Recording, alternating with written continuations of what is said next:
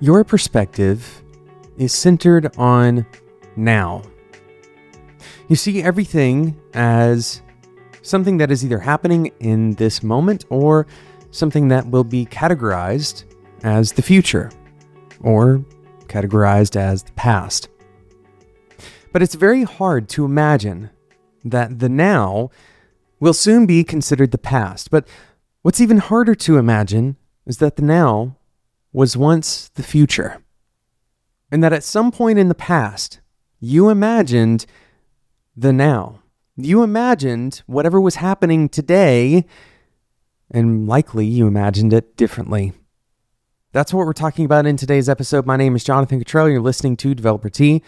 And my goal on the show is to help driven developers like you find clarity, perspective, and purpose in their careers. So if you think about this for a second, there's a lot of insightful thoughts that can come from kind of lingering on this thought. The idea that your perspective, you can imagine that you have kind of like a camera, and the camera can look at time, and it can see it in these three distinct kind of formats. Into the future, into the now, we'll talk a little bit more about what that means in a second, and then into the past. And in both directions, into the future and into the past, the further away it gets, the more fuzzy it seems to be. And at some point, it's completely incomprehensible. There's no picture that you can imagine at some point into the future that is even close to accurate. And even though we have some record of things that have happened in the past, even looking back on those things, there is some level of distortion that is inevitably going to happen because you are distanced from that event. This certainly happens as a result of us simply not existing. If we look far enough back into the past, we weren't alive. And so everything that we know of events that happened before we were alive are regurgitations. They're things that we learned, that we believed from someone else. Perhaps we have evidence of those things actually occurring, but at the end of the day, those are not memories. Those are not things that we actually experienced ourselves. Now, we'll leave it as an exercise to the listener to go and do some research on the faultiness of memory. Suffice it to say that memory is not an incredibly reliable mechanism. We can substitute memories, for example, things that we've heard from other people. We can imagine that we did them if we've heard them enough. And so our memories, even when we recall them, are changing. But nevertheless, this system of looking into the future or looking into the past is based on this somewhat faulty recording mechanism. But when we think about now, when we think about what's happening now, we like to exclude now from any of our critical thinking. So how does this happen exactly? Well, when we look into the future, we make plans. We think with intention about what we want to happen. Or even if we don't necessarily think about what we want to happen, we think about what is likely to happen. This is a fundamental human attribute, to imagine the future and to play out different scenarios, even if only because of our own survivals. We're doing this even involuntarily. Now, the more distant we go, once again, of course, it gets fuzzy, but the further out we go, the more human those thoughts are. For example, we can imagine, unlike any other animal, what the world might be like when we are no longer here. Additionally, we can imagine what the world was like before we existed. But as we look into the future, we imagine and we create plans. We have intentions. We think critically about cause and effect. Similarly, we can look into the past and we can easily critique our previous actions. This idea that hindsight is 20/20 shows us that we can easily look into the past with an eye of critique. Now, why is it that we can look into the future with an eye for planning?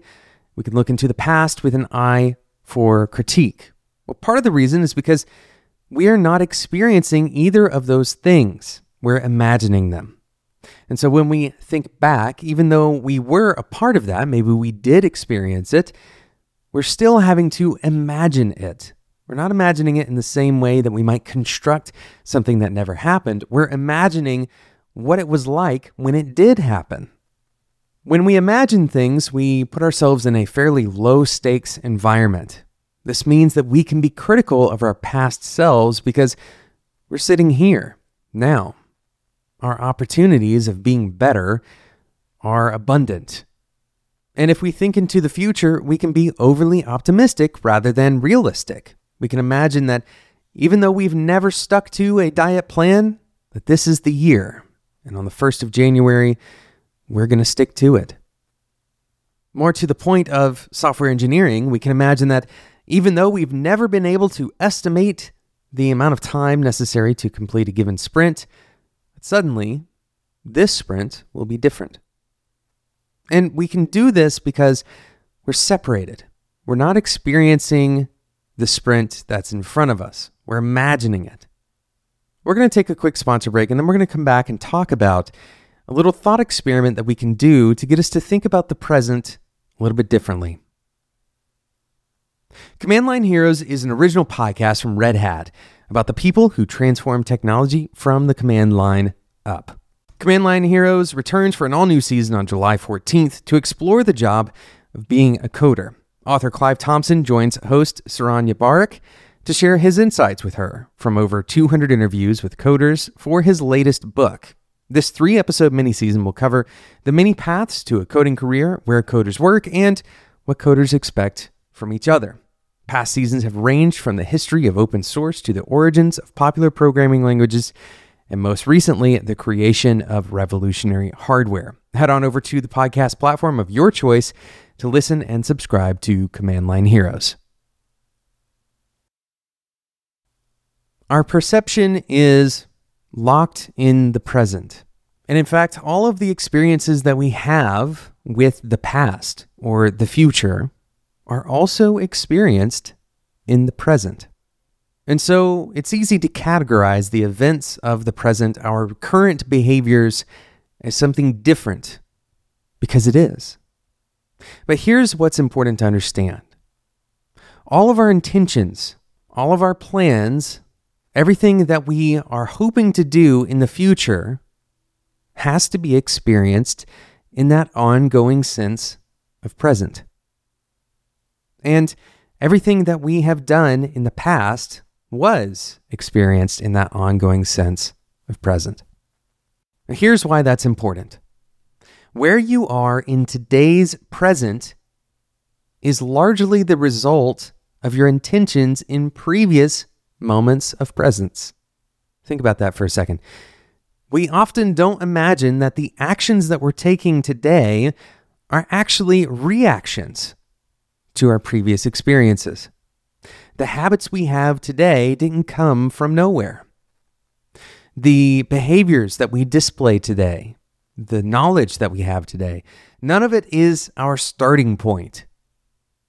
It seems like we are starting from today, and in many ways we are, because there's nothing we can do about the past. But in other ways, much of what we experience today is purely the result of something that happened before. And if we can think about it this way, then perhaps we can imagine that our present is just like any other moment. And that when we had our intentions before to be something different today, that there's nothing to keep us from having those same intentions and having the same outcome. This is critical to understand for very practical reasons. If you continue trying the same inputs, you're very unlikely to get new outputs. So the thought experiment here is very simple. Imagine that today was actually something that happened in the past. Try to imagine that your behaviors that you are engaging in right now, that they happened 3 months ago. Now, what would you say about those behaviors? How would you hope to change in the future? Thanks so much for listening to today's episode of Developer Tea. Thank you again to Command Line Heroes. Head on over to the podcast platform of your choice to listen and subscribe to Command Line Heroes, the 3-episode mini-season, which starts on July 14th. I do want to provide a quick update to longtime listeners. Developer Tea is going to be changing our schedule to do 2 episodes per week rather than 3. This is not a signal that we are going to slow down the podcast, but instead, this will allow us to give the time necessary to build even better content for this show. Thanks so much for listening to Developer Tea. This episode was produced by Sarah Jackson.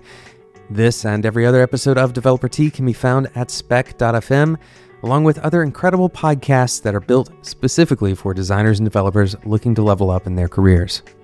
My name is Jonathan Cottrell, and until next time, enjoy your tea.